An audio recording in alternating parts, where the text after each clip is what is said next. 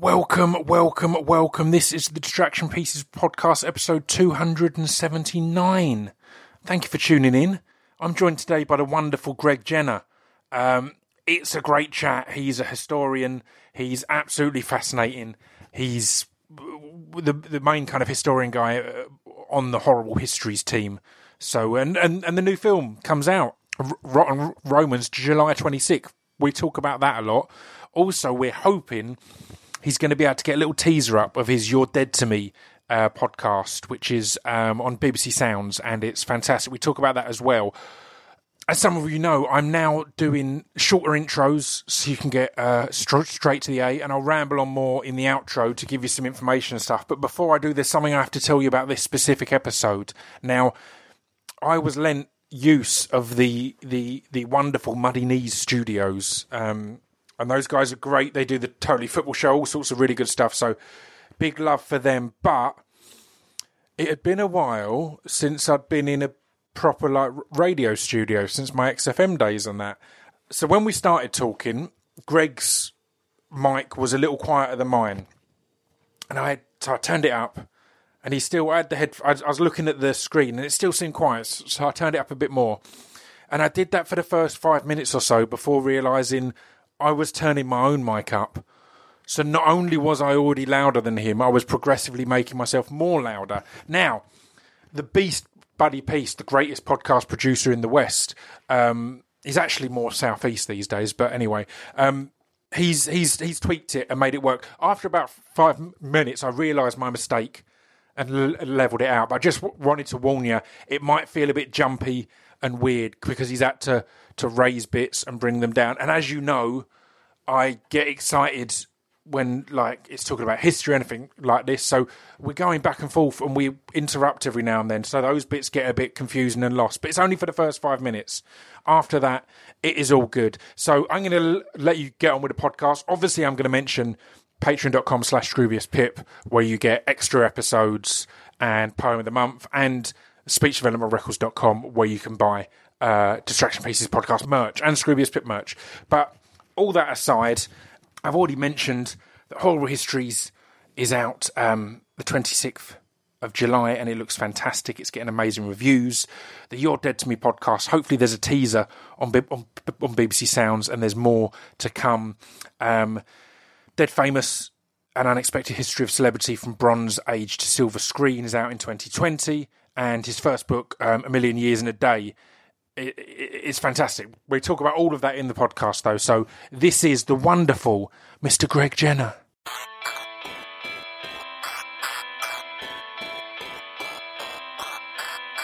This piece of fiction is the intro to Distraction Pieces. This piece of fiction is the intro to Distraction Pieces. This piece of fiction is the intro to Distraction Pieces. This piece of fiction is the intro to Distraction Pieces.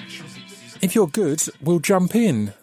Yeah. I kind of sat here because he said it recording, and it felt weird leaving the room with it recording. I felt I had to keep it company, so I've been kind of sitting here awaiting your return.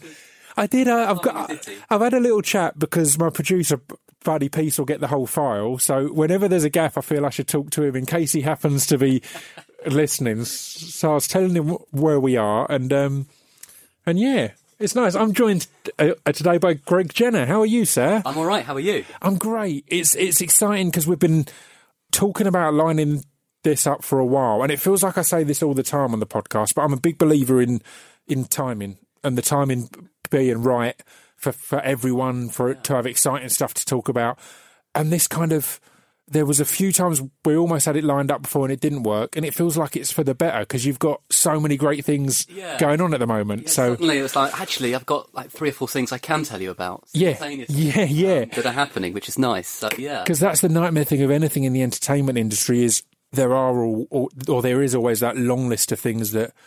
There's the list of things you can talk about, there's the list of things you can't talk about, and there's the far longer list of things of you're not sure if you can or can't talk about, so it's best to just not talk about because you don't want to get in trouble. Well, I'm not nearly as important as so I don't have any kind of studio bosses going, you can't mention that I'm just a bloke who does history stuff. Yeah. So I can tell you about most of the things, really. But that's almost the scarier place to be in, because I've had that on sets before where I've got a small role, so no one specifically told me I can't talk about it, but that's only because I'm so low down. They're probably thinking, well, it doesn't matter if he talks about it, but then it turns out I've got this decent following, so it's that I have an almost greater fear of, because if you're a Samuel L. Jackson and you've been told not to talk about it, but you talk about it, you're Samuel L. Jackson. Yeah, I mean, there's not a lot they can do. What are they going to do? They're like, you don't get to be in our films anymore. Yeah. You're Samuel L. Jackson. Exactly. Whereas I'm in that place where they could quite fairly say, we're never working with you again, and it'll be complete accident. So, yeah, it's a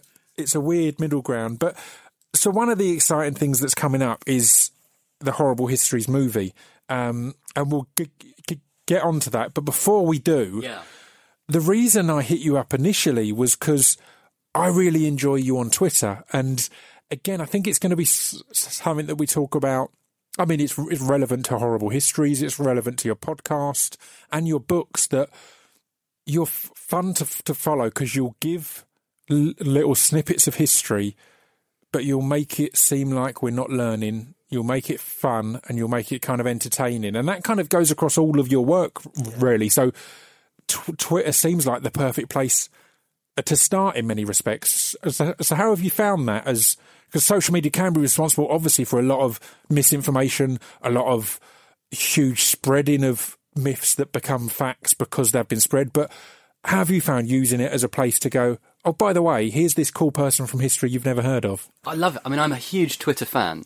I've been on there since 2011, and it's been really important in my career. It's been really exciting.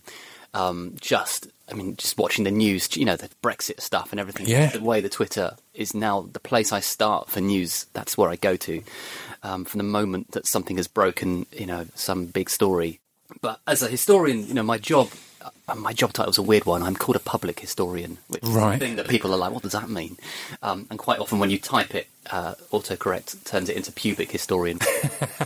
And people are like, are you a pubic historian? And I'm, I mean, that's a valid job too, I'm sure. I've done a bit of pubic history, but I'm trying to say public historian. So my job is to communicate history to the public in a way that is engaging and accessible. And mostly I do it with comedy. That's kind of my specialism. There are a lot of historians out there doing great work, but I seem to have found a niche as the guy who works with comedy writers and comedy performers, helping them be funny, but also helping them work, in a historical way that is factually accurate or captures the spirit of history. It must be tough to find the balance, right? Because with a lot of the work that is more primarily your work, the focus is education with a sprinkling of entertainment, whereas with things like Horrible Histories, the focus is probably entertainment, then with a balance of education. KRS-One is one of my favourite rappers, and he used to call, when he went down a route of doing a lot of stuff about black history in his lyrics, he called it edutainment, which I think is a wonderful term. It has to come from the rap world, obviously. And yeah, it's a weird balance. So how do you find that kind of on both sides of it, on when you're consulting and having to go, right, well, that's there because of a joke, because of this. Yeah. If I ruin it by going, well, technically, It's the biggest part of my job is trying to not ruin jokes, because I'm incredibly privileged to work. I've worked in Horrible Histories since 2008. We've been here 11 years. Wow. And when I joined that show, I was really young, and I was like 24, 25, and I'm now an old man, greying and all that. But what was incredible was the producer, Caroline Norris, who's an incredibly brilliant woman. She immediately went, all right, you're in charge of the history. That's your job. And if at any point we make a sketch that you're not happy with, you tell me. Yeah. And if you can convince me, then I'll cut it. So from the moment we did literally series 1, terrifying, because I'm in charge of this room of writers, really famous comedy writers, people I've grown up watching their shows. Our director has directed, Partridge and all the amazing shows. Caroline has produced all the shows I love.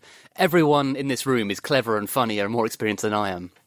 But at any point I can say, sorry, we're not doing this. Amazing. And everyone would stop and go, all right, How are we doing it instead? How do you fix this? You know, we've got this great joke, we've got this great idea. How do you fix it? And for me, the huge privilege of being a historian who works with comedians is that you very quickly start to think like a comedian. You start to think like a comedy writer. And I do write on the show. I've written some sketches. I've written some songs on the show. And you start to think, how do I fix this? You know, the history is wrong. We can't do this. But it's such a great gag. How do we come back around at it from a different angle? It's great from the off that they gave you that power and put that importance in it. And I think it's why, in one of my notes, I kind of note that that Horrible Histories is my goddaughter and her sister's favourite show. But brilliant. The key part is it's also their mum's favourite. And I think that's what's great about it, is because there is that focus on the importance of the educational side of it. That doesn't mean you have to take away from the entertainment side. It just means that you can have both. Again, not to bring it back to hip-hop, but throughout my career, I started off and the focus was all on the content.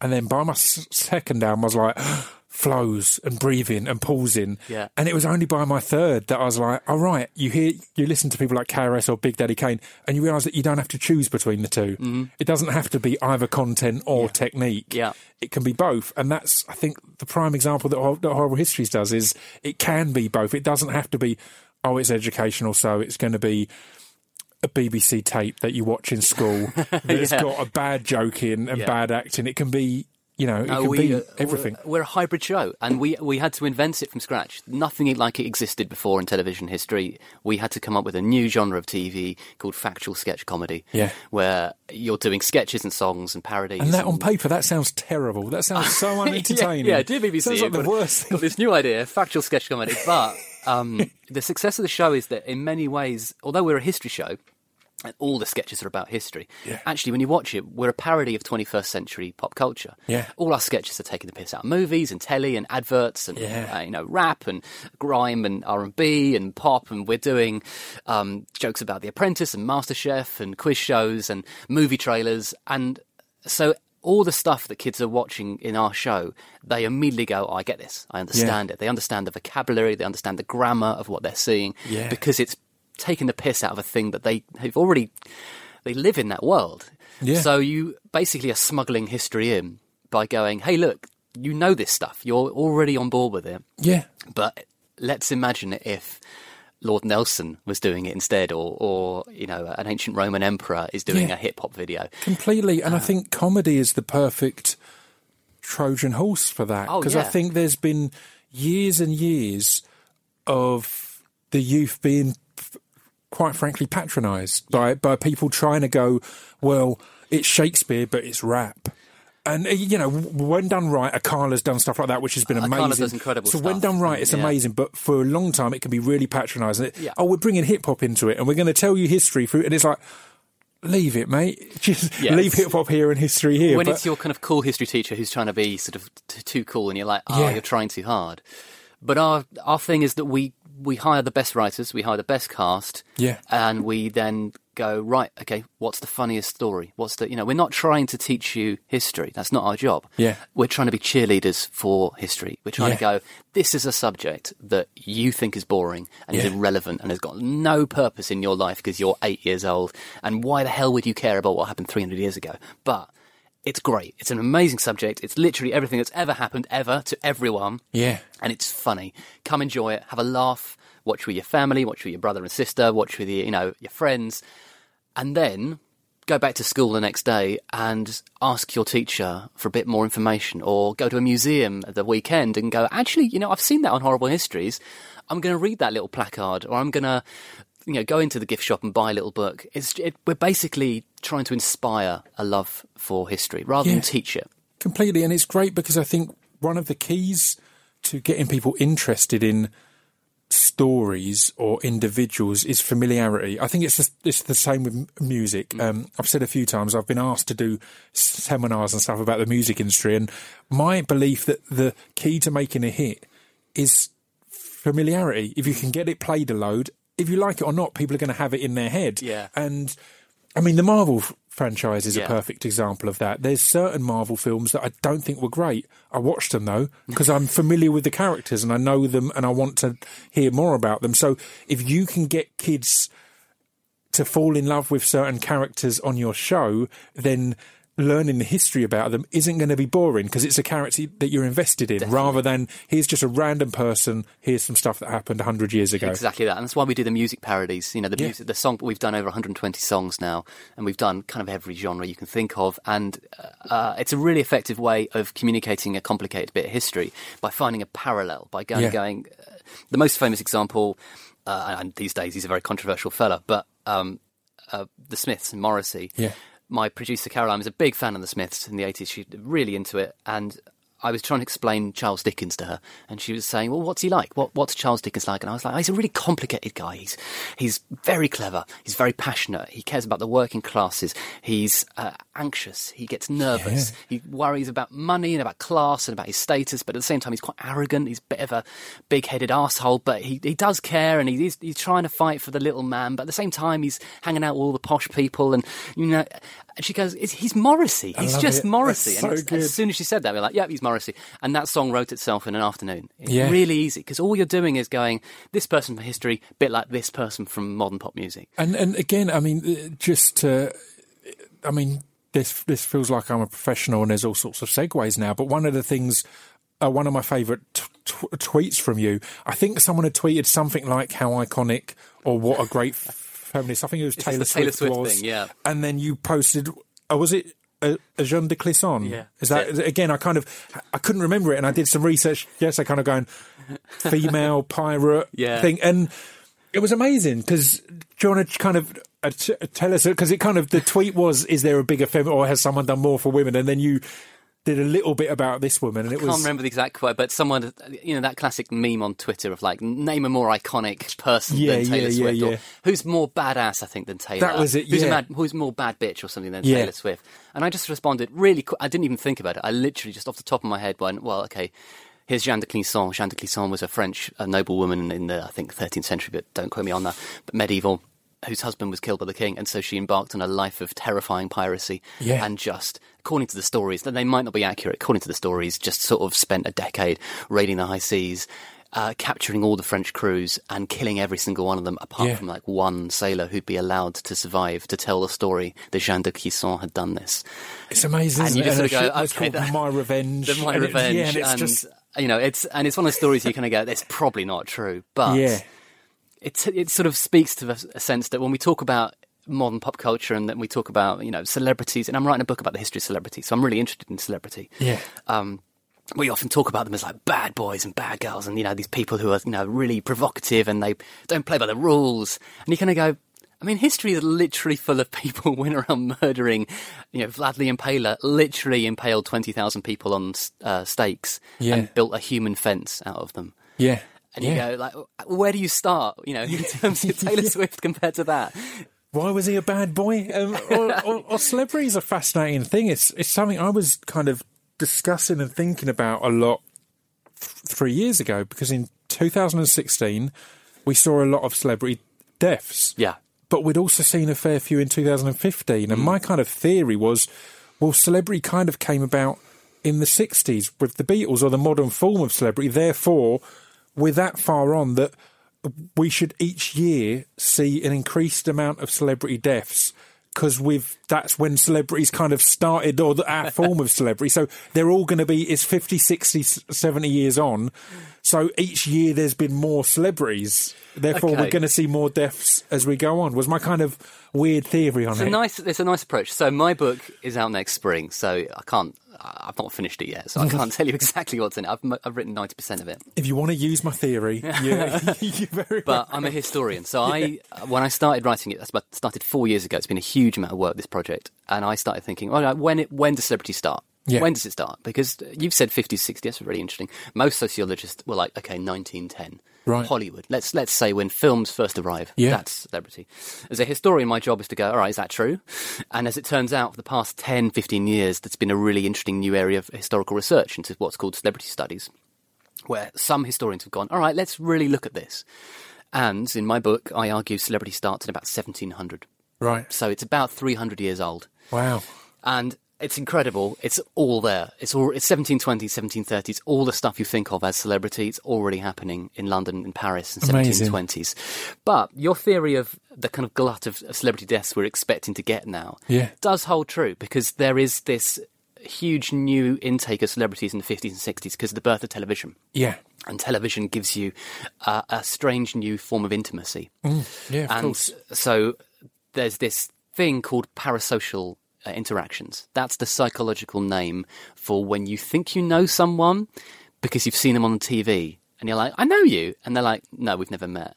And, today you and I have met for the first time. Yeah. But we've been chatting for 5 years on Twitter or whatever. Well, I was going to say, the whole start of my career in music was that because I kind of blew up out of nowhere, we were suddenly doing tons of radio and TV, and I'd always kind of, I always remember it as Zane Lowe up the road at Radio 1, just walking towards and seeing him outside and going, Zane. And then as I was walking towards thinking, oh, we've never met. Yeah. I'm doing this in a really familiar way, but just because I've seen him on TV and heard him on every voiceover ever, That's it. I was like, Zane. And that's a parasocial interaction. That is what's called a one-sided, lopsided interaction where you have false intimacy with a celebrity. Podcasts must be a massive part of that. Hugely so, because podcasts are so intimate. Yeah. Because it's conversational, you're in the ears. I listen to loads of pods, like when I'm asleep or in bed trying to get to sleep, and for me it's a really important part of my battling insomnia, and I listen loads when I walk. So I really, really love podcasts as a really intimate form of conversation with people that you grow really close to. You get the in-jokes, you get the favourite guests who come back. Yeah. But in the 50s and 60s you get that with telly. People are in your living room. Yeah. They come into your house. They're into your house.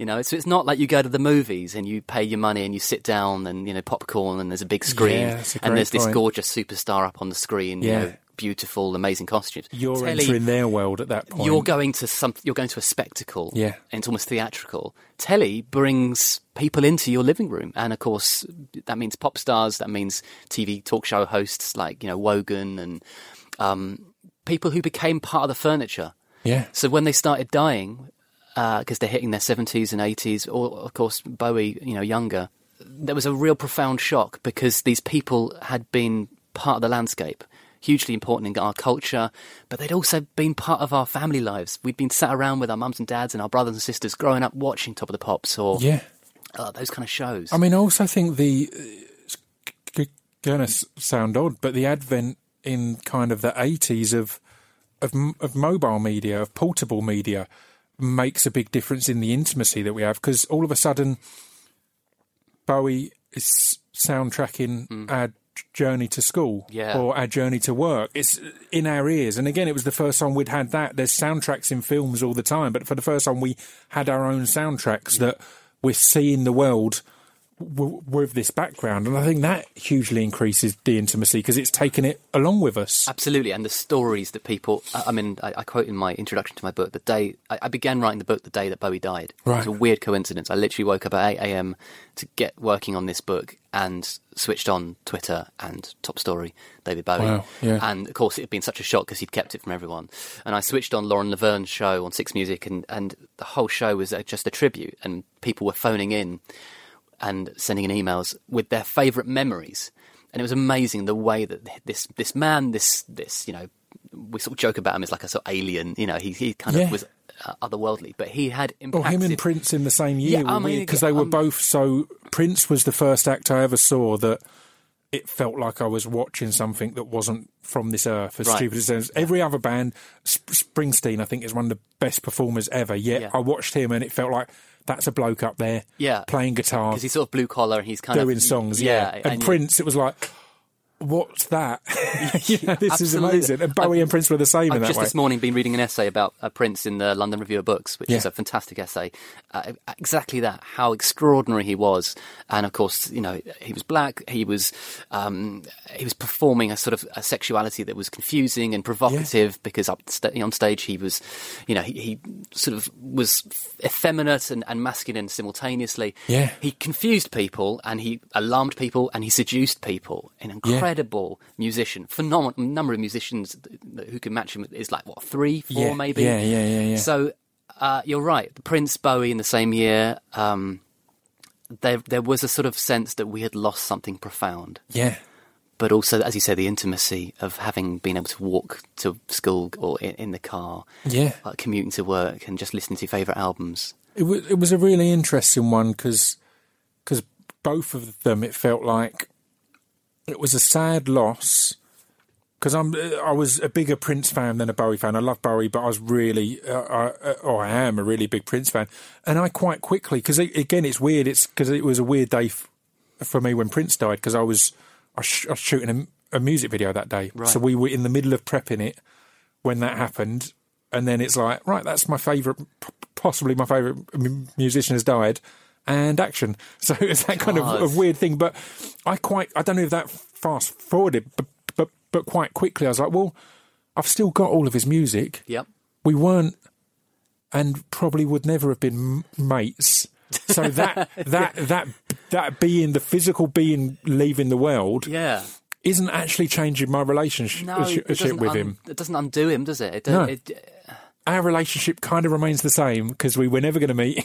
No, I mean, the more traumatic thing is when a sort of huge celebrity is outed as being someone deeply problematic, or they've committed crimes that suddenly come out. And, you know, I think, I'm not obviously an expert on American comedy, but the Cosby thing was huge because he had been this incredible role model. Yeah, a real father figure. And again, exactly. at the era when, particularly in Black America, I'd imagine it was the start of a family being in your living room. Yeah. That was kind of 60s, 70s, was that kind of time that was really... coming in. And also, of course, you know, he'd played this incredible character who'd been a huge hit on network television, but was also a respectable professional black man who had a good career and had, you know, kids and was this sort of, you know, it was showing this incredibly progressive idea of what the American family could be, not just white people. Yeah. And so the trauma of the fact that he is this rapist who is this appalling predator has sort of undone his career for a lot of people, and they can't enjoy it anymore. They can't go back and enjoy it. And again, it's not as easy as, it's someone I liked. If it was someone who really inspired and gave a lot of young black men and women something to aspire to let them know that they could be this huge star, that all these different things were available, that is a bigger thing to lose. That's not just, I feel uncomfortable listening to R. Kelly now.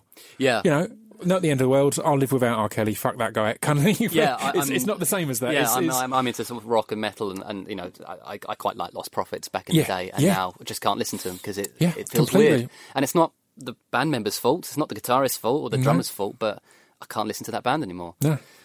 So you can lose an attachment and an intimacy with a recording artist or an actor or someone you really respect and so on. But I think what's more complicated is when someone has changed the landscape. Yeah. And we've seen that with Michael Jackson, of course, as well. A great example. I mean, the subject of celebrity is an interesting one. I've got a song called The Struggle, and a lot of people think it's about Johnny Depp being a serial killer, because it has the line, my name's Johnny Depp and I kill people, and it's all about Johnny Depp going around killing people. But the actual below this, that's the base level story. That Johnny Depp, it was before any domestic stuff came out, and he became a darker character. But as a theory, an actor spends time in all different parts of the world. So if they were to kill people, it'd be hard to tie them together. It'd be a weird thing to go, there was a murder here.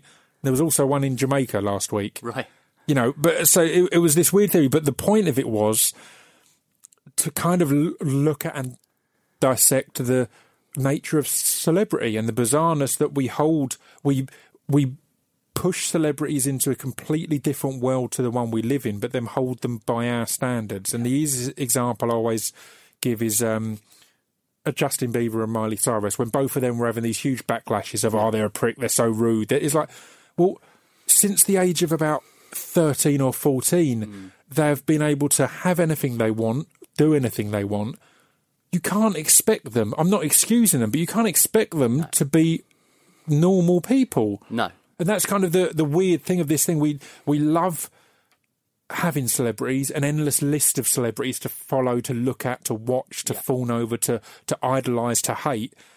But then we get furious when they don't act the same. And again, often they do act the same. Like if Mary at work, it comes out that she's cheating on her husband, it'll be, oh, have you heard about Mary? If Kylie Jenner cheats on her husband, it'll be, what a disgraceful, disgusting role model. And all this is like, well, no, these are they're humans put into or not in inhuman situations that are new to humans. Yeah. Yeah, you know, so it's a bizarre world. I'm hoping that you're going to like my book because I've got all that stuff in there. Excellent. That's exactly that. I mean, I'm a historian, so the book is from 1700 to about 1950. But I do write about Miley Cyrus quite early on in the book because I have to explain what celebrity is, and she's a really interesting case study because she goes through 3 different types of celebrity. Yeah, but I think she's an underrated and important one as well because despite I think part of her shock that she was causing was she was openly saying, I'm not straight or gay. I take what I fancy. Do you know what I mean? I'm attracted to what I'm attracted to and things like that. Whereas it was at the peak of her being kind of demonised as she's thrust in half naked on this and that. It's like, well, that's not great. But the role model of not having to label your sexuality is a really positive role model. And I think part of the problem also is that she had come out of the Disney thing, so people were judging her as a kind of Disney role model. Yeah. She was like, well, I'm a young woman, I can do what I want. But she obviously lent into the sort of sexualization thing, and she did do things like give, I think someone was a dancer wore a Bill Clinton mask and she performed a sort of fake blowjob, and you kind of go, all right, that is definitely pushing the envelope a bit. Yeah. But where's the art here again? But ultimately, Madonna was provocative in the 80s and 90s, and the Rolling Stones were provocative in the 60s and 70s. 100%. Lord Byron was provocative in 1812. Yeah. Ultimately, these things are part of being a celebrity, so you have to generate heat. You've got to create a provocation. And I mean, speaking of the role model status attached to being a Disney star, it's kind of that was ignored by Disney. Yeah. Again, he's not a good example at all of role model or positivity or humanity in any way. So it's mad that that's something that... But he's played by lovely Tom Hanks in the movie. Which makes him adorable. It makes him lovely and all-American hero. Yeah, I mean, celebrity is functional. It has a role in society, and I talk about that in the book. And the book's called Dead Famous, and it will be out next spring if you want to read it. An unexpected history of celebrity from the Bronze Age to the silver screen, right? Thank you very much. There we go. Let's get the full plug in. It's really interesting because on the one hand, you kind of want to go, I mean, what are celebrities for? They're a waste of space, yada, yada, yada. But from a sociological point of view, they are really important. They play a very powerful role in society. They are the prisms and the ciphers through which a huge amount of our ethical conversations happen. We engage with ideas of right and wrong, of morality and immorality, of sexual liberty and conservatism. We, through them, we often find where the line is for us. Yeah. And we use them as entertainment. We use them as vicarious blood offerings, sacrificial victims almost. When Britney Spears had a sort of really tough spell and she shaved her head and everyone was like, oh my God, is she having a meltdown? Yeah. I think there was a really interesting South Park episode where they were talking about her being sacrificed to this sort of ancient cultic god. And it was a really powerful bit of comedy because South Park is an amazing show and it's funny, but every now and then it absolutely hits the nail on the head. And that one felt really precise to me. I mean, so to kind of, we'll bring this gradually back round to the Horrible Histories movie, but I think it's interesting. What's your take on the importance of representation, accurate representation in dramatised kind of films? Because we touched upon Tom Hanks as Walt Disney. Yeah, I love Saving Mr. Banks, and my thought on that is it's not a Walt Disney biopic. It's weird because I've discussed this with Dexter Fletcher, with Alan Hughes, and with numerous different people, and because I remember the Straight Outta Compton film, a lot of people were angry that it didn't go into Dr. Dre's history of domestic abuse, which is horrific. And I agree with that. I kind of posted at the time saying how much I love the film, but let's remember some other stuff while we're giving all this praise. And I don't think it's a case of trying to beat anyone down. I think it's trying to give perspective. But equally, I also feel, using Straight Outta Compton as an example, it's not a Dr. Dre biopic, it's an NWA biopic. There was about 4 minutes given to Dr. Dre's brother dying. Yeah. So you can't cover absolutely everything. So that must be something that, as a historian as well, and your input, it's like, right, you want to cover everything, but at the end of the day, it's not a lecture. It's not a book. It's not a paper. It's a piece of entertainment, so you have to kind of pick and choose. This is a really interesting area of conversation for me, and if you follow me on Twitter, you'll see I talk about this a huge amount. Yeah. And I teach this. I teach at a couple of universities, so York University and Royal Holloway, which I studied at York, and Royal Holloway very kindly made me an honorary research associate, which is a very fancy title for a bloke who turns up every now and then and talks a bit. But I work as a historical advisor to movies and drama and comedy, of course. Yeah. And my job is often to facilitate the storytelling and to help the creatives, the screenwriter, the producer, the actors, the musicians, whoever it is, to tell the best story they can. And I'll give them as much information as possible. And there are fantastic consultants like Hannah Gregg at York, who is she was a consultant recently on the Favourite, which won all those Oscars, and she'd done Poldark. It's one of the things I enjoy on your social media as well, is you'll normally give a bit of a fact and then link to someone who's knows more about it. My job... Go, here's some stuff I know, but you should read this person's book. My job is a middleman. I'm a middle person. I am a public historian, means my job is to represent academic knowledge to the public. And quite often that means taking really complicated, sophisticated, highbrow, nuanced stuff and going, well, that's a bit tricky for the general public who've only got 10 minutes. I'll make it a bit easier to listen to. But if people ask me something on Twitter, most of the time I will go, here's a brilliant historian. Yeah. And Twitter is amazing for that. I follow 9,000 people on Twitter. Yeah. And I'm followed by about 70,000, I think, which is great. And what's amazing is that I can get any question answered about any subject in world history in about 20 minutes. That's amazing. That's such a great pool there of are people. Thousands of of historians on there, and absolutely everyone on there knows someone on there who knows the answer to your question. Yeah. So you can literally go, all right, I want to know what people wear in China in the 1320s on their heads. Yeah. And within two people, I can kind of go, I know someone who knows something about China, and they'll know someone who knows about 14th century China, and they'll know someone who knows about fashion in 14th century China. I love it. Within 20 minutes, you get your answer, and it's fantastic. So that in itself is amazing. But in terms of drama and comedy and film, I'm a very strong believer in allowing creatives to be creative, because that's the storytelling. That's, Homer did it in the Iliad, the Gilgamesh, and so on. In the Bronze Age stories going back, Shakespeare changed history. You cannot do an accurate movie. It cannot be done because the past is vast and complicated and messy, and we can't even understand it properly as historians when you write a massive chunky book, because there's always things we don't know. We don't have all the evidence, and also sometimes you just don't know how things went. So Richard III, did he kill the princess in the tower? Yes or no?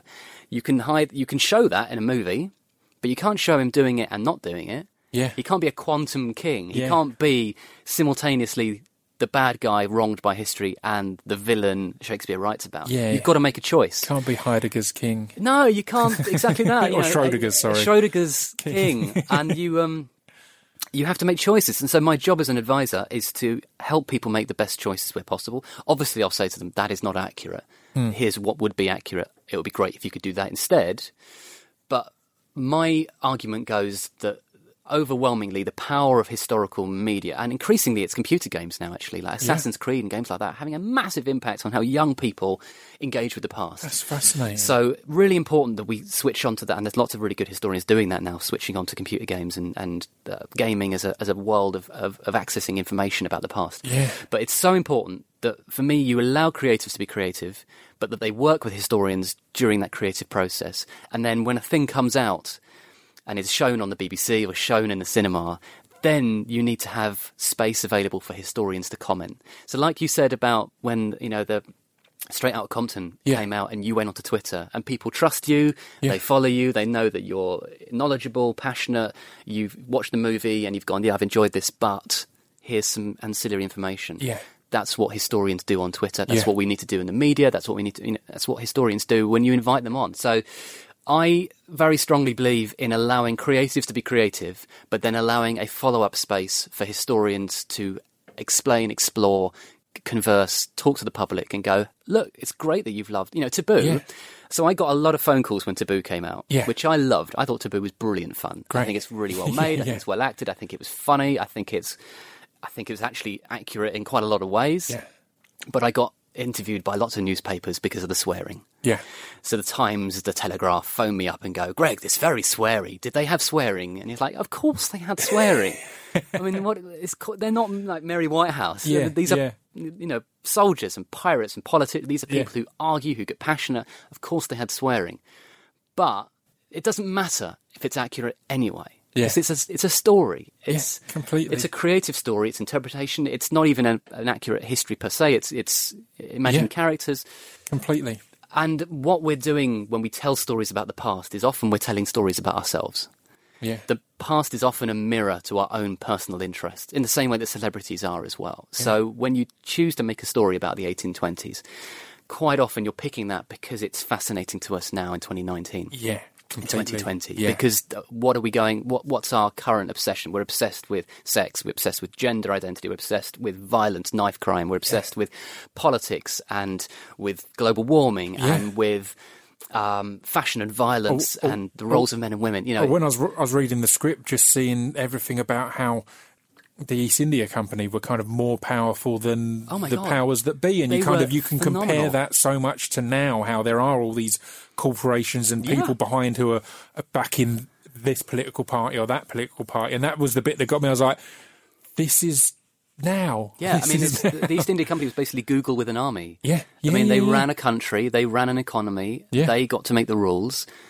They came back into the British governmental control relatively late in the 19th century, late 19th century, I can't remember the exact date, but from the 1700s through to 1820s, 1830s, they are a kind of commercial arm with their own force, and they can levy taxes and they can do what they like, and it's scary. And that's sort of the thing that speculative fiction or sci-fi or something like Years and Years or Black Mirror might move towards in the future and go, in the future, the tech companies will rule us all, it'll be robot. But actually, historically speaking, there was this huge economic corporation running Southeast Asia. Yeah.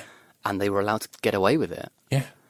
They had the power. They had tremendous power and very little oversight. And a shitload of people were killed horribly, either starved or disease or in war because of this powerful imperial commercial operation. Yeah.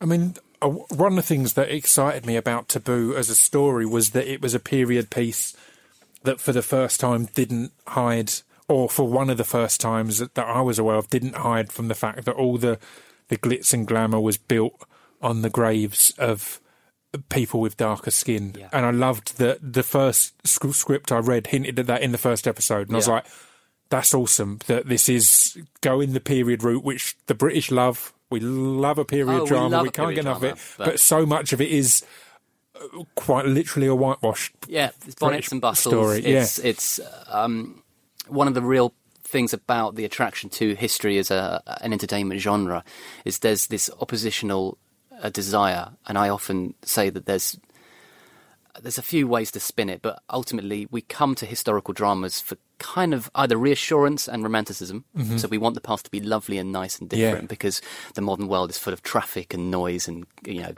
knife crime. And we're like, oh, God, it's awful. Yeah. I just want to watch Downton Abbey with people, nice frocks, nice hats. Yeah. Or you get the oppositional. You get the thing that the past was nasty and brutal and savage, and there were no protections and no welfare system and no safety net, and you could be mugged or stabbed on the street. Yeah. And Taboo feeds into that concept because Taboo is so gritty and grimy and raw, and there's very little romance, and there's some lovely costumes, but they are dirty and they are torn.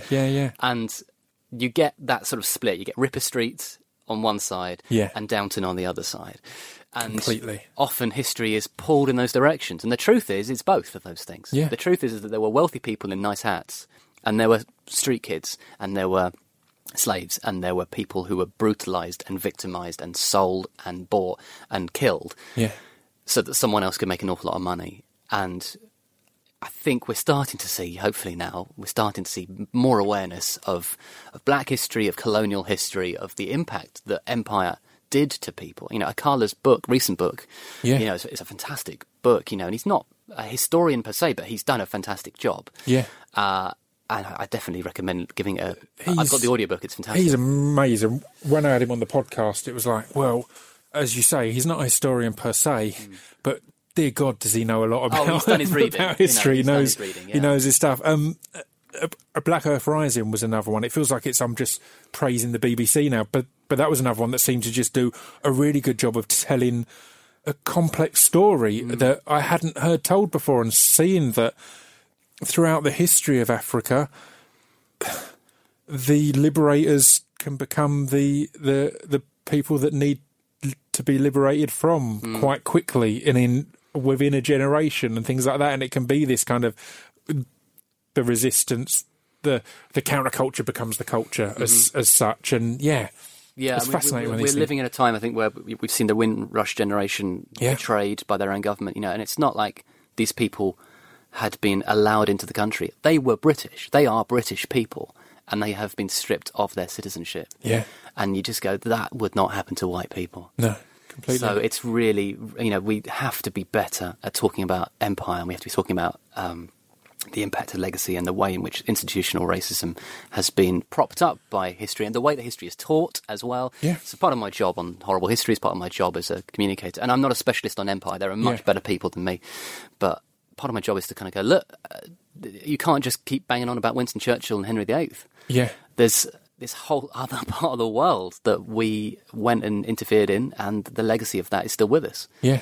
So, but dramas like Taboo are hugely influential in changing that. And so I'm hugely in favour of movies, drama, games, books, rap, whatever, engaging in these ideas, even if they're slightly not entirely accurate. Yeah. Because they start a conversation. I couldn't agree more. I think things like Detroit the other year was a fantastic film, and it's a thing that I'd watched numerous documentaries. I always seem to bang on about when someone going to do a good drama about the LA riots, because there's some amazing documentaries and some amazing books, but there's an area of people that's probably the majority who aren't going to sit down and pop on a documentary or read this historical book. So I think it's so rife for it, particularly as we're at a point now where we've got amazing black writers and black producers in Hollywood who lived through that. Yeah. And it's, But anyway, aside from that, I'm not going off on that tangent again. History is pretty big. Yeah. So, and you're coming up on the 8th series of Horrible Histories, I believe. The 8th one's currently on TV, yeah. So how was it to decide what to focus on in the film? Because the film it's a big decision to go, right, huge decision. Now we've got to go where we're going to go, because the series you can kind of go where you want, but the film you have to go, right, here's what we're focusing on. It's really difficult, and it's such a challenge. I mean, at university I studied history, obviously, as a historian, but I wrote my master's on movies about King Arthur. Yeah. So, and my favourite, of course, is Monty Python's Holy Grail, which is a masterpiece. Yeah. So I was already aware of the fact that how difficult it is to go from sketch to movie, because Python had done exactly that. They'd gone from sketch to movie. Yeah. And picking a story was really difficult for them, and they took a long time to find the idea of Holy Grail. And for us, it was the same thing. It's like, we've done everything. We've done the history of the world from the Stone Age up to Martin Luther King. What are we going to do a 90-minute movie for? Yeah, and the story... Very quickly, we were like, okay, well, we kind of want a kind of, not a love story at all, but we want a kind of boy meets girl type story, but we want to change it. We don't want it to be romantic. We want it to be about friendship and about a bond, a respect, but we need them to start on opposite sides. We need them to have a kind of enmity to begin with, and they can then gradually learn to respect each other. And very quickly, it was like, all right, well, there's a few avenues that give you that, but perhaps the most iconic one, going back in terms of what we've done in the series and so on, is the Roman and Celtic kind of opposition, the idea of Boudica versus the Romans. Yeah. We've had a lot of fun with it. We had a really great song earlier on in the series that Martha sang. And we thought, well, that gives you quite a lot of leeway. And also because the Celts were a kind of interesting culture in that women were relatively emancipated and they could do a lot of stuff. They could own property. They could possibly even be warriors. It was like, okay, well, it'd be quite fun then to invert the usual expectation. Yeah. And instead of having a sort of big, strong, strapping Roman soldier, we have a slightly weedy Roman boy, really, who's sort of chucked in the Roman army against his will.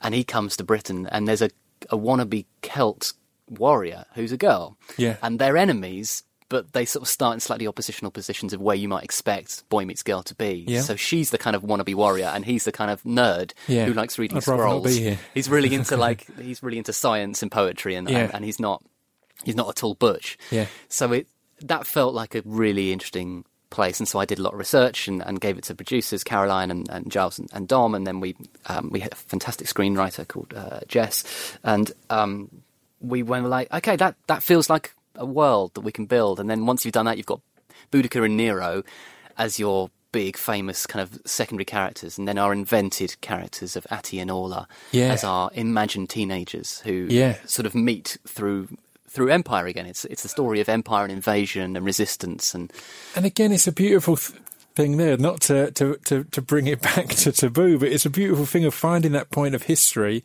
and then creating some fictional characters within that history to give you that leeway, so you don't have to change anything that feels criminal to change, or add anything that feels criminal to add. You can go, well, here's our historical figures. Yeah. Here's our people who could have been real or could not. Exactly. You know, so let's that gives you that freedom to focus on the quality of the story in the film rather than just here's the historical accuracy. Exactly that. You wanted obviously Nero and Boudica because they're big names and they are fun, and they help market the film and all that, and we've got really funny actors in all the roles. And I was going to say, was that a big thing? Because pals of mine and previous guests, Nick Frost and Kate Nash. Nick Frost is in it. Kate Nash is fantastic. She's Boudica, Kate, and she said that.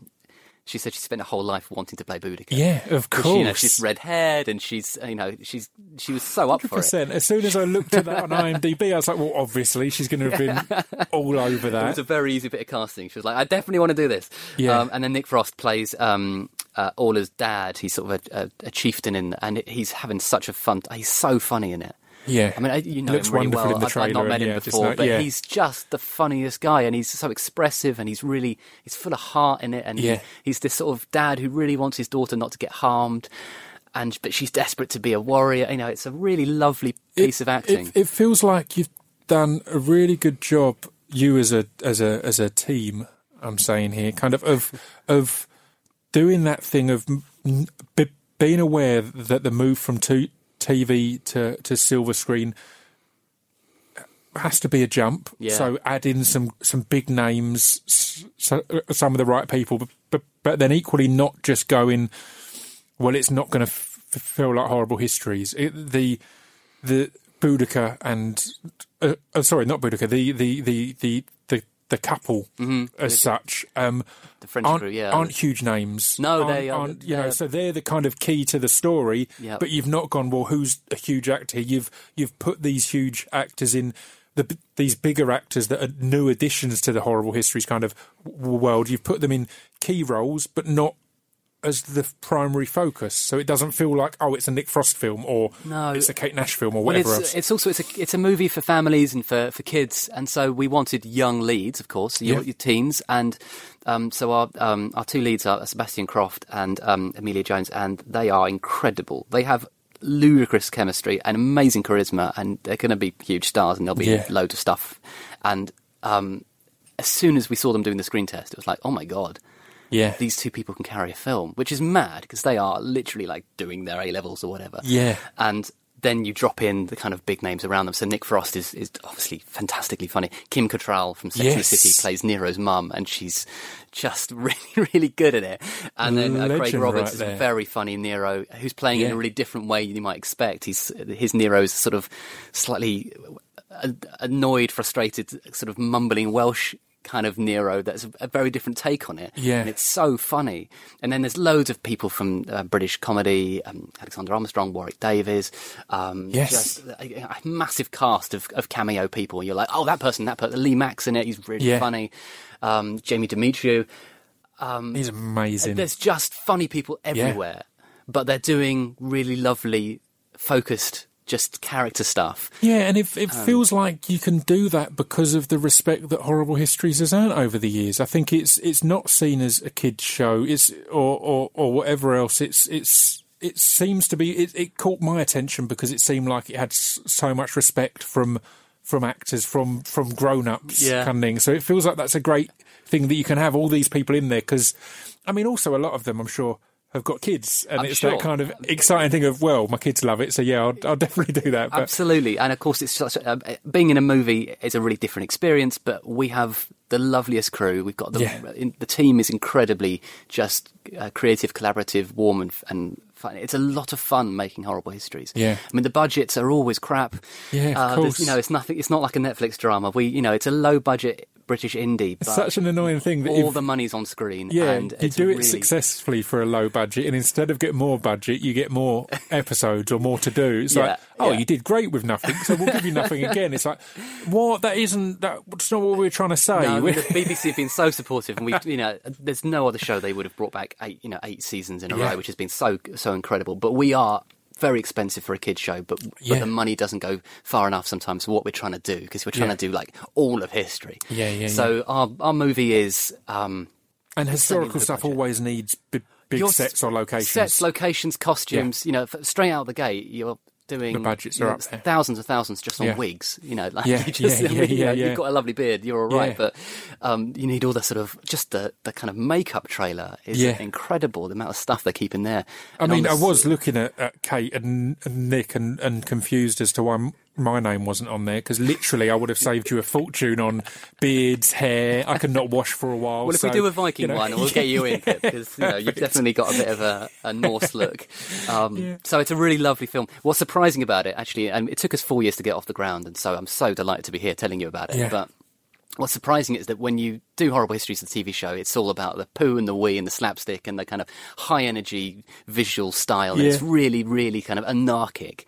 And this film is really charming and sweet and lovely and anarchic. So I was going to say, I thought it was great that in the trailer you make it clear, there are still going to be poo and wee or fart jokes or whatever. It's like, you'd think the trailer might just gloss over. It's like, no. To be clear. There are toilet jokes aplenty, I promise you. And there's some sort of, a little bit of casual violence, nothing too horrible, but, it's about war, it's battle seekers. But at the heart of it is this really lovely story that I did not expect to be in there when we first started. I thought it would be kind of really nasty and grim, and it's not. It's really lovely, and kids have seen it at preview screenings, we've had incredible feedback from kids who just immediately connect with the two leads and are learning some history along the way, but they're emotionally invested in their friendship. It sounds like a weird comparison, and it might be because it's on my mind because I've recorded a podcast with Danny Boyle earlier in the week, but his film Yesterday, there's so much that feels similar there in the guy in the lead, Hamish, I can't remember his surname, as soon as he was in, they were like, this is the guy, he can carry this whole film. He's not a big name, so we're going to have to fight for him. It sounds so similar to that pair. But then also, it is that. I went in thinking, it's a cool concept, but is that going to work over a whole film? Yeah. And it was exactly that. As soon as you see the couple and the friends, it's just... You can. It's the podcast thing. Yeah. You can listen to mates chat for ages once you feel like one of their mates. Yeah. And that was this on screen. I was like, the whole concept of the Beatles thing is almost secondary because I'm just invested in what these kids are doing or what these guys are doing. And it feels like a similar thing there. You've got this huge historical story that you suddenly shrink down to this intimate relationship and interaction. It's a friendship between two people, and then on the macro scale, it's about an empire versus a resisting colony in rebellion. So you go massive macroscopic and tiny microscopic, and you get this really lovely film. And it's a musical. There's songs in it. Yeah, there's some sort of dancing. There's some all the stuff that you expect from Horrible Histories. But it's a film, and it works as a film. Yeah. It's a 90-minute story with a beginning, a middle, and an end. And along the way, there's some toilet jokes and some very, very funny lines and some wonderful performances. And then, a big song and dance number at the end. And it kind of ticks all the boxes you want. But it's really different to the sketch show in a lot of ways. But it's really lovely. I've seen it 3 times, and every time I'm like, it's so much better than it should be. Because, this is our first film. You think maybe we would have slightly got something a bit wrong, but it really works. And, I love, as you said, that it's a way of introducing people to periods of history and to parts of history and give them the option to find out more. And one of the ways they can find out more is your new BBC podcast. Yeah. You're Dead to Me, because one of the people covered in that is Boudica. Yep. So again, it's a perfect thing to go, here's Kate Nash as Boudica. Isn't that a cool as fuck character? Here's some more information on it. Is it true? Yeah. I listened to the Blackbeard episode. I really like the format of it. Kind of I like it arrogantly because it's really similar to how Say Why to Drugs work, which is a podcast I do with Susie Gage. And the idea of that is we've got an expert and we've got someone who will just talk about them a lot. So my role in Say Why to Drugs is, in my youth, I've done a lot of the drugs. I don't do any now, but I'm perfectly happy to talk about my experiences. And the thing that Susie does there is she'll talk about the facts and the popular myths, and then she'll explain which ones are true and which ones are false. And it's a perfect format for history, because at the start you can go, like the Blackbeard one, here's all the things that you might know about him. And then we've got an expert on that one. You had Stu Goldsmith of the Comedian podcast. So you've got someone there to keep it light and keep it funny. And it's just a fascinating way of going through, here's some amazing historical stories and tidbits. So how's that all coming about, and how is it to work on? I'm so glad you enjoyed it, and I'm having a blast making it. The reason behind it, so the show's called You're Dead to Me, for a number of reasons. I thought that's quite a funny title. Yeah. But also, it's a show for people who don't like history. It's a show for people who forgot to learn anything at school, is the tagline. You know, if you went to school and you're like, why am I learning this stuff? I don't care. I'm not interested. I'm 15. I want to go out and smoke behind the bins, or I want to get off with people I fancy, or I want to go play football.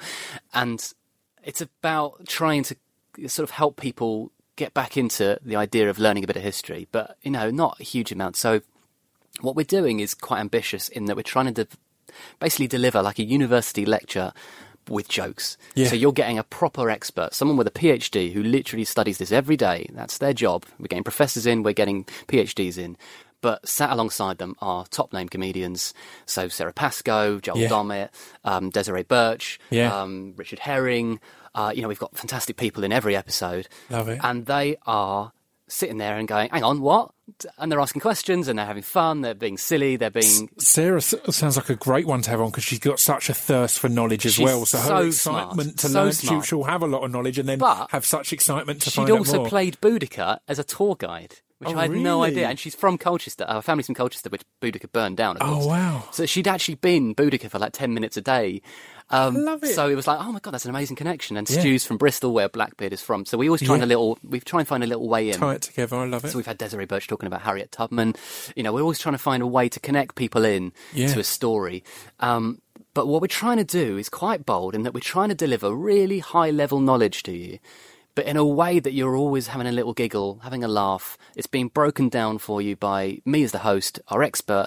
Then the comedian is basically there to make sure that the audience's questions get answered, or asked even. They're there to kind of go, hang on, you're going too fast, I don't understand it, or what does this mean, or did that happen? And the Alan Davis role, the Alan Davis role, all the time. It's what I do on the podcast a lot of the time, is go, rather than try and sound clever, the I'd curious rather be amateur who's as like, stupid as possible for the listener. Yeah, but these people are obviously funny, so each episode is funny in its own way, but they've got a different vibe. Each episode has got a slightly different vibe, which I love. So the Harriet Tubman episode is really like powerful and emotional, because it's about an incredible woman in American history, a black heroine who just had a crap life and then was like, I'm not going to stand for this, escaped from slavery, and then went back in and freed the slaves that she could free, 800 slaves, lived this incredible life, but still sort of died in poverty. And that was a really powerful one. And the Blackbeard one is just really funny. Man, there's so much stuff in there I loved. I loved and I'm not going to give all of it away, but I think there are some that's worth giving a teaser. I love that he'd essentially catfish people with the flags on his ship. So he'd put up the French flag if it was a French ship, so they'd feel safe. And then I love the fact that it wasn't even that he'd go all the way there. Just before he'd get there, he'd switch it to a pirate flag and go, hey, it's us, really. It's like the Fonz. And I love that. What was a few of it's the fact that pirates wore a lot of jewels in their ears and fingers and stuff, and the reason for that was because banks didn't particularly exist, so you wanted your valuables on you. Carry your wealth. I love that. Another thing was that he essentially came up through an apprenticeship scheme. Yep. Work experience. That he was kind of a legal pirate for a long time, and then when he wasn't when his kind of license ran out, he was like, I like this. Yeah, I'm good at this. This is all right. The idea, there's only two more things I'm going to mention.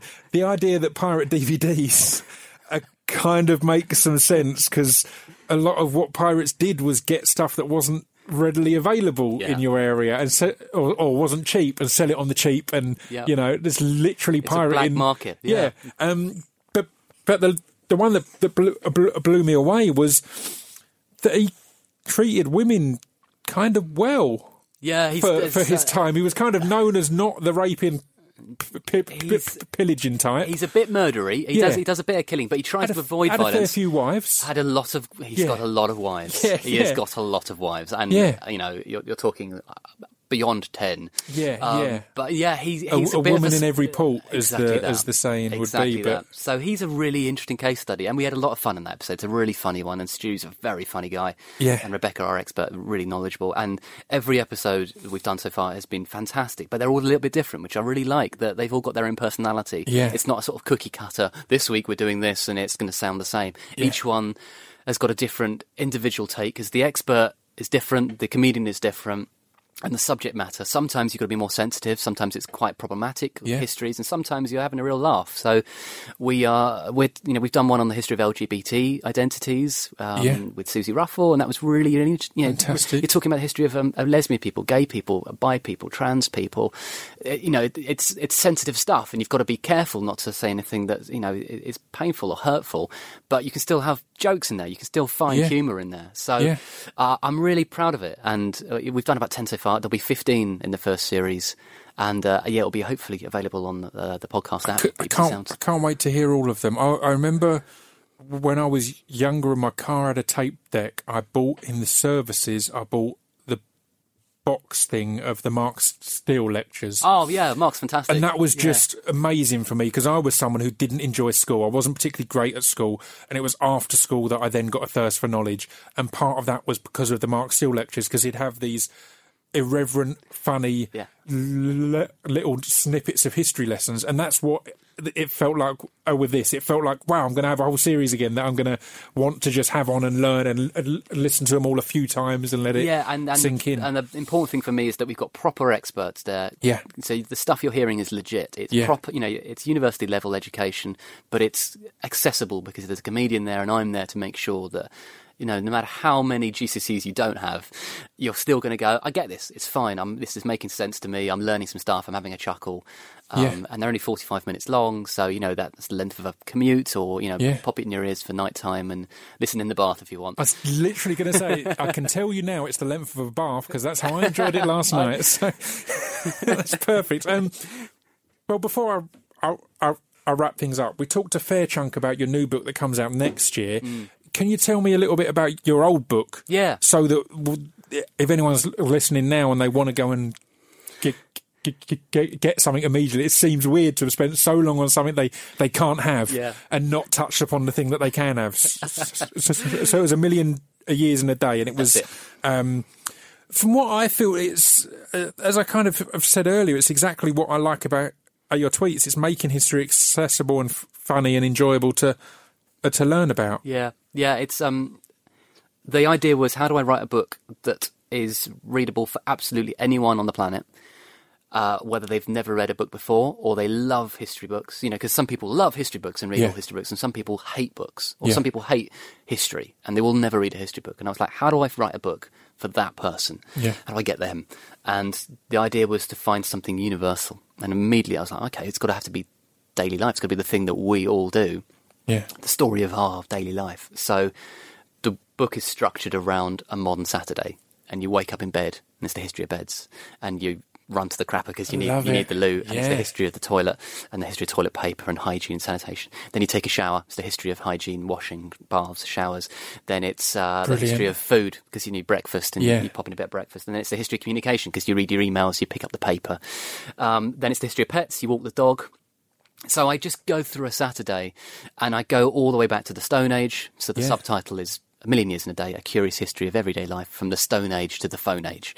So every chapter is essentially a kind of short essay starting in the Stone Age and finishing now. But it's got jokes. It's funny. It's lively. It's got Star Wars references and gags about Lady Gaga. The idea is to try and just, on every page, have loads of information, but you can literally read that one page and then put the book down. Yeah. Because it's kind of a book you can read in the loo, you can read it in the bath, you can read it. It feels as if I'm referencing it a lot now, but it feels as if it will give you the same benefit as QI, that you'll enjoy it, be entertained, but you'll also be able to look smart in front of your friends. Go, absolutely. Oh, by the way, did you know that the reason we started having toilet paper was, absolutely. And I've just come from this morning just doing a Radio 4 series based on the book, which you can probably listen to as well. It's called The Origin of Stuff. It's presented by Katie Brand, and we've done 6 episodes on the history of like a single object. So we've done the toilet this morning. We've done the fork, and we've done high heel shoe, and it's amazing that you can take a single object, like anything at all, anything in this room. Like I'm looking over there, you've got the telephone over there. Yeah. The history of the telephone. You can start obviously with the invention of the telephone itself, which is in the late 19th century. But actually, it's not that, because it's about the history of communication. Yeah. So you have to go back to the Stone Age. So you've got to go back to the invention of ciphers, little symbols that people are writing on the walls of caves. And incredibly enough, only like 10 years ago, archaeologists discovered that there are 26 symbols that keep showing up across Europe in caves from the Stone Age, from 30,000 years ago. One of them is a hashtag. Oh, wow. Which is mad. That's bizarre, yeah. So I gave a talk at Twitter a few years ago, and I told them that, and they were like, that's crazy. I was like, it's coincidence, because a hashtag's easy to draw, isn't it? So they've just gone up, down, up, down. But there are these symbols in the Stone Age that people are using, and you can trace that history through to the development of writing 5,000 years ago, where people invent cuneiform in the Babylonian world, or hieroglyphs in Egypt, to the idea of writing things. The idea of writing your thoughts on a piece of paper or papyrus and someone else being able to read it, that is telepathy. Yeah. That's communicating your thoughts. Yeah. To someone else without saying it out loud. It's magic. It's genuinely fascinating. Yeah. And you can only do that when you've decoded a language that other people can decode as well. Yeah. So the telephone is at the end of that long history. So I talk about the history of the phone. The telephone is going to be one whose story has got the most unpredictable twist at the end, right? The fact that it went from being a thing to a thing that has all the information in the world on it, and we have in our pockets. It's crazy. It's the most popular camera in the world. Like, Nikon or Canon or whoever would never have predicted that they were going to be overtaken by first Nokia and then Apple. Yeah. It's like, what, the phone people? Yeah, they're gonna take away the market. But it's phenomenal how powerful the phone is now in our society. As you say, the camera, the ability to use maps, navigation, communication technology, Twitter and Instagram and all that kind of stuff. But also security, personal security, private security, your deep secrets, your bank codes. Our world is... So my phone at the moment is playing up. It's been a nightmare all week. I'm off to the Apple store to go and yell at them and go, oi, what's going on with it? The moment it stopped working, I just had a panic attack. I was like, my life is on this small box. Yeah. And I can't function. I don't know where to get anywhere. When we're organising this, you let me know it wasn't working in case there was any issues. I was really worried. I was like, Tim, you can't get in touch. My thought was, my reading of you is you're as boringly organised as I am, so we'll both be here at least 15 minutes early, which we were. So I was like, it's not going to be a problem. We're not going to need our phones in this interaction. No, I know, but like the idea of me just walking around London and not being able to use Google Maps or not being able to, I'm obsessed with Twitter. I'm on Twitter all the bloody time. I just suddenly realised my life is on this little box, and I just don't know how I exist without it. And that's terrifying, because I was 18 when I got my first phone.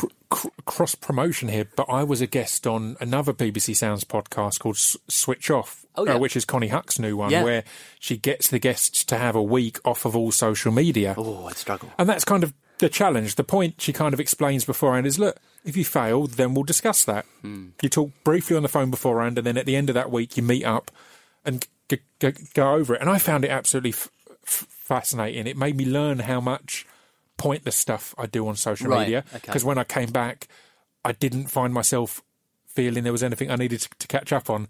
Do you know? And it was kind of I'll continue from here then. Really? I didn't. I know I'm on it constantly, but having that week off, I didn't feel, I need to go and just get up to date on this. It was just, here we are again. So it shows you how irrelevant a lot of it is. I'm definitely addicted. I mean, my wife is always telling me I'm addicted to my phone, and my argument is that it's made my life so much better. It's definitely helped my career, 100%. And it helps me do my job, which is communicating history to the public through jokes and silliness. But also, if you took it off me, I think I'd really get a bit... I think we're in the worst position because we can use the excuse of it's our job and not look at how much time you're spending that isn't your job. And that's what was fascinating about this. The bits I was panicking about was, I've got a podcast out on Wednesday. Yeah. What's going to happen if I don't post about it? Yeah. And in the end, nothing happened. I posted about it on the Friday because I went from Friday to Friday. I posted about it on the Friday and people heard about it and it was fine. But yeah, it's an interesting one there. Definitely invested. I mean, I'm looking to maybe come down a little bit on the usage. Maybe just drop it slightly. But for me, it's a part of who I am now. Yeah. And the remarkable thing is about 5 years ago, because I write a lot of jokes on Twitter, and some of them are crap because I'm not the funniest guy in the world, but I try. But I found that I was writing tweets that were exactly 140 characters long. Yeah. Just my brain was doing it.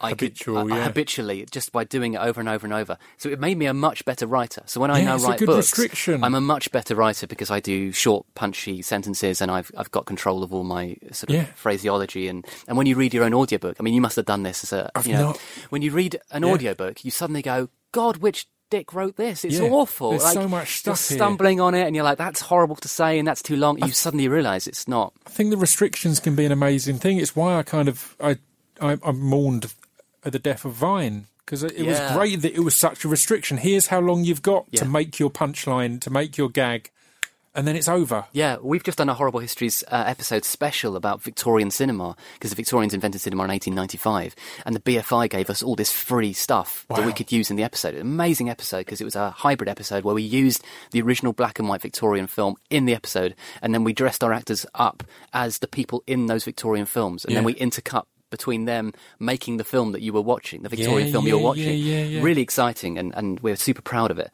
But those Victorian films were often 12 to 15 seconds long initially. Yeah. And you kind of go, that's mad. But then you go, but Vine was 15 seconds. That's all you needed. And that's all you needed. You got a gag out of it, you got a joke, or you heard something, and you're like, okay, now I know what you mean.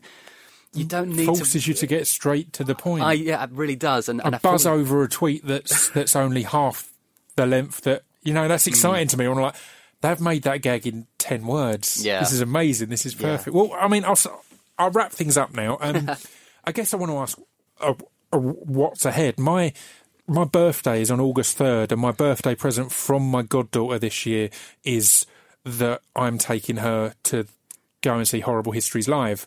So that's happening in August. And how's that? How's all of that work? The translation to stage? And... Yeah, so I'm not involved in that. That's a different company. That's the amazing thing about Horrible Histories. It's a huge brand, and they've got the books, which are amazing, which I don't work with, and the magazines I don't work with. I just do the TV show and the movie. Mm-hmm. But it's fantastic when you hear families going, I brought my kids out, and we went and saw the stage show, and it's amazing, I had a great fun time, and then we watched the TV show, and then I read them the book. And you just go, it's lovely that there's all these different ways in to this, enjoying and they're all the subject. Positive, they're all pushing in the right direction. They're all celebrating. They're all inspiring kids to go out and read books about history, but also just books about other stuff. Yeah. Just to go out and. So the next thing for me is writing kids' books. Yep, that's the next big step. I've had some really exciting meetings the past couple of weeks, and that's next in line. And I'm not sure I can tell you this, but I've got a really exciting. I've had a really couple of interesting meetings with Netflix.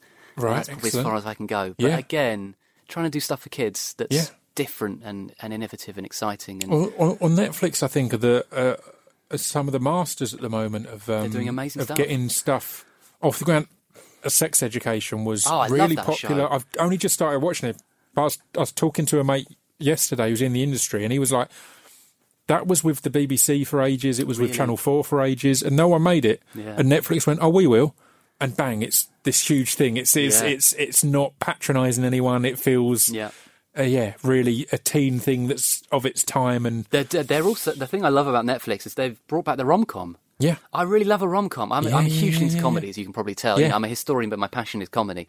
But I love a rom-com. I'm really into it. And they died in cinemas. They went through that phase of Matthew McConaughey sort of doing his sort of Texan drawl and fancying Kate Hudson, and then they just didn't get made anymore. And Netflix have kind of brought them back, and they've recast before them. The McConaughey as it's known, when he suddenly became an Oscar-winning actor. That's it. He went from being a kind of the guy who was handsome to being the guy who could properly act. Everyone was shocked at that, and I was like, well, I was a fan of Dazed and Confused, which he was amazing in. Exactly. Also had Ben Affleck in, who did exactly the same, who Yeah. did the rubbish rom-coms for years and then started to win Oscars. But it's also like Nick Cage. Like been Nick done Cage before. is a sort of a running joke, and Yeah. obviously, you know, people love his sort of his crazed facial expressions. Yeah. He's a great actor Yeah. when you put him in the right thing. Yeah, completely. And sometimes he does shows for the money. Sometimes he does films for the, you know, because it's working with an interesting director. But And you'll know as a historian that the love of realism in film is quite a modern idea. In the past, like you watch a lot of 50s and 60s films, and they speak so unusually and all that. It's because the point wasn't realism. It's like a lot of people who are against the kind of the photorealism style of painting, their argument is, well, photos exist. Painting should be doing what photos can't. Yeah. And similarly, that was the idea of film for a long time. I love Shane Meadows and Stephen, all these people who do this amazing realistic stuff. But equally, I don't think it's worth more or less than the more extreme and unusual, like a Nicolas Cage type. Yeah, 100%. I love a deranged movie that I love. So my favourite ever film is Singing in the Rain. Yeah. For me, it's just a masterpiece in every direction. Like, it's a brilliant comedy, it's a brilliant musical, it's brilliantly made in a technical sense, it's funny, it's charming. Gene Kelly is the greatest. I've seen it 100 times. I will watch it 100 times more. It's incredible. But I also love like a proper action movie that knows what it is and does it properly, where things explode. People get, you know, Pacific Rim. I had a great time watching Pacific Rim. Completely. And I'm probably into the Marvel movies, of course, but I like a sort of stupid action movie. Like, the particularly the latter end of the series, but the Mission Impossible films, a perfect Fallout example of that. is incredible. Yeah, they're just these big, stupid action films, but they're amazing. I mean, Fallout is one of the best films I have seen in the past 10 years. Yeah. It's flawless action film. You know, it's so weird. well directed. It's weird that it links, but that was a film I went to see on my birthday the year that came out. So that was your treat. I have a history of going and watching things in comfy seats. The Horrible Histories movie's out July 26th, Yes. so you can catch it. That's perfect. Yeah. Also for your birthday, if you fancy a second treat. 100%. And hopefully we'll get to make loads of them if it does well. If you go out and see it and support it, then we can get to. I'm a massive advocate of that. I think people are because of the accessibility of entertainment, people are forgetting the experience of the cinema, and it is a different thing. And it's not just your big hard-hitting action films; it's all films because you're in a dark room with no distractions. You're not looking at your phone. You're not even just if you don't look at the phone at home. You're not looking around the room or hearing a car drive past. You're in a room where you're just paying 100% attention to what these people have slaved over, and I think it really gives us a different appreciation of film. So, I saw Booksmart last week. Amazing, isn't it? Love that film. Absolutely fantastic. Yeah, I'm so loved it. glad I saw it on a big screen because it really it popped. I couldn't agree more. I think people have that feeling of, if it's not a huge all singing, all dancing CGI thing, I'll just watch it at home. Yeah, stick I on the disagree. telly. I think you take them in a different way. Yeah, absolutely. And I just remember seeing Phantom Thread a couple of years ago, and the soundtrack, you know, the score on that is so lush and beautiful and cinematic. Not being able to look away from his performance in that adds to the performance so much because it's such just an awkward and intimate performance. Almost claustrophobic and yet somehow beautiful. Yeah, and having it there huge in front of you and you can't kind of, there's nowhere to glance away. It's in your whole screen. Anyway, thank you very much. Obviously, what's your Twitter? It's Greg _Jenner, right? Yeah, I'm really easy to find on Twitter. I'm the one with the stupid face and the stupid hair. Excellent. Well, thank you very much. It's been an absolute pleasure. Pleasure meeting you. Cheers.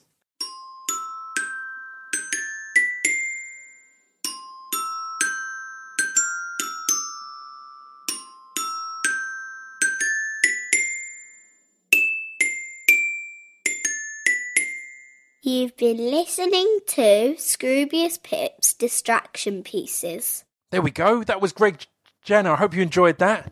I thought it was fantastic. God, you know what? I was resistant on moving the rambling into the outro, but I feel far more relaxed doing it here because you can just turn it off now and move on to another podcast. I feel like I can have a proper chat with you each week. So what have I been...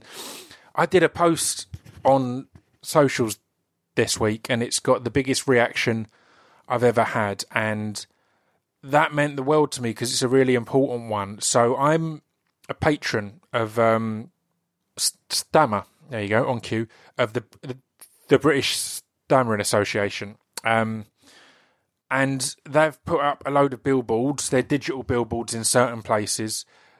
And they have the words, I stammer, but the way the text is, there's room in those words to write stuff. And they've got little quotes written by people who stammer with bits of things that they wish people who didn't stammer knew. I'm going to read a few of them to you. I'm not nervous. It's how I talk. What I have to say is worth waiting for. Don't hang up on me. Please don't finish my sentences. Give me a little more give me just a little more time. All voices are equal. And yeah, it was really moving. I went and had my photo taken beside all of them. I waited for ages because it's a digital carousel and there's other adverts as well. But I did that post and it was really moving that it's the most interaction I've got. Because, I mean, you guys will know I've got a stutter because you listen to the podcast and I stutter on the podcast and I don't edit it out. But a lot of people who are into my music or have seen me acting might not know. I did a second post because this post got a lot of love, but a lot of it was love from people in the film industry who I really rate and want to work with. I'm going through now people like Ed Lilly, Desiree Akhavan, Josh Trank, Nat Sanders, just loads of Tez Ilias, he's a future podcast guest, Johnny Lee Miller. I'm not going to scroll through all of them. They're the ones that are jumping out on this first class. Mayana Burin, who I need to get on the podcast because she's ace. Yeah.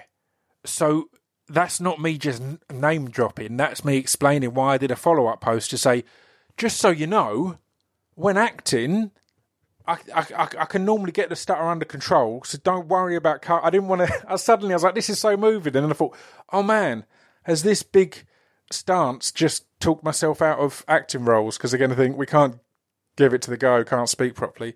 So I did a post saying I can get it under control, but also let's start writing some characters who stutter, but the stutter isn't their defining characteristic. Because that's where people make the mistake of inclusion, is when they go inclusion, but the inclusion is what they are is the defining thing. I had a great chat about this with Angel Jufria, who's got a robot arm. She's got a robotic arm and it's amazing. And she was saying the role that meant the world to her wasn't one of the many roles she had as a lab either worker or patient. It was when she got a role as just a waitress. And she just happens to be a waitress who has a robotic arm. And things like that, that's when it starts to get inclusion and that starts to become worthwhile. So yeah, it was just, I'm not going to ramble. I've already rambled on too much, but it was lovely to have that and to have that interaction and response from you guys. Things I need to tell you about, obviously patreon.com/ScroobiusPip. Next week is, the week after is Poem of the Month Day on patreon.com/ScroobiusPip. It's also new Pod Bible Day. So Pod Bible issue 4 is going to be out and we're going to be handing them out in Brighton and London, and I'm going to be handing them out in Edinburgh. So that'll be a week commencing August 5th. So that's exciting.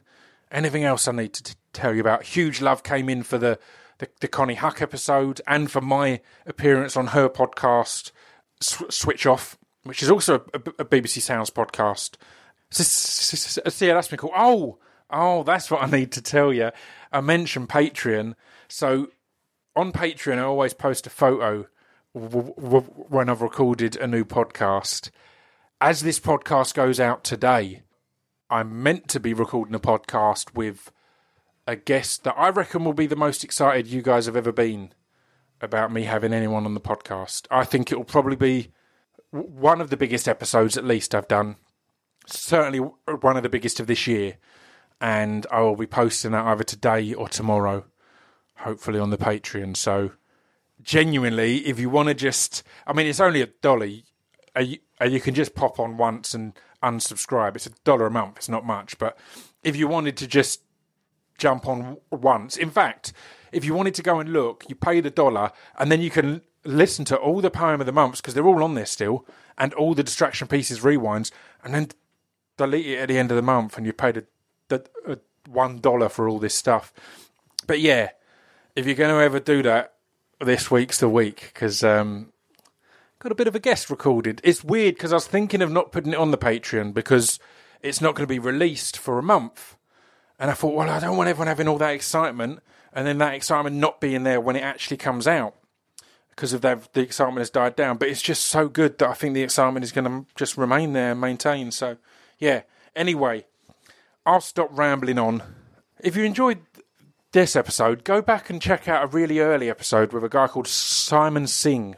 It's a really good, informative and interesting one. The original Dr. Susie Gage episode as well. They're these episodes where it's not necessarily a celebrity, it's an expert. And it's fascinating. The Akala episode also, obviously Akala is a rapper and all sorts of other things, but the Akala episode, Akala feels like more of a historian in that episode. It's amazing. The dude's so intelligent and so informed and well-read. So, yeah, there's some good ones if you missed them. All of them are smaller episodes, numbers-wise, so if you missed them, I recommend you go and check them out. But other than that, obviously on Saturday, I'll be... Oh, that's what I've hardly promoted this on the podcast at all. And I'm doing it right at the end of a long one as well, so no one's going to hear this. But I've got my club night at the book club. It happens to be my birthday gathering as well. It's within a week of my birthday, and I'm so busy at the moment that I'm not doing anything for my birthday other than this. So come on down, hang out. We've got Russell from Block Party DJing, myself DJing, Stu, Chris, DJ Destruction, Discotheque credits, the legendary Whiffwick. Yeah, it's going to be a good old night. I'll end it there. You've got plenty. I hope the sound was okay at the beginning, and if you were impressed, because believe me, you couldn't listen to it originally. So Buddy Peace is an absolute beast. I love to Buddy Peace, but yeah, if you're impressed, he's the man to hit up if you've got your own podcast production needs. All right, I'll see you all next week when I'm joined by. Let's have a look at who I'm joined by next week. I'll get me little list up. You see, if I'm doing this at the end, I can be as long and rambly as I want. Whereas at the beginning, people get annoyed. Next week is the amazing Carrie-Ad Lloyd. Now, that's one to get excited about, right? Look at that. Look at me dropping that in casually. Really good conversation. You're going to enjoy that one. All right, I'll see you all then. Ta-ta!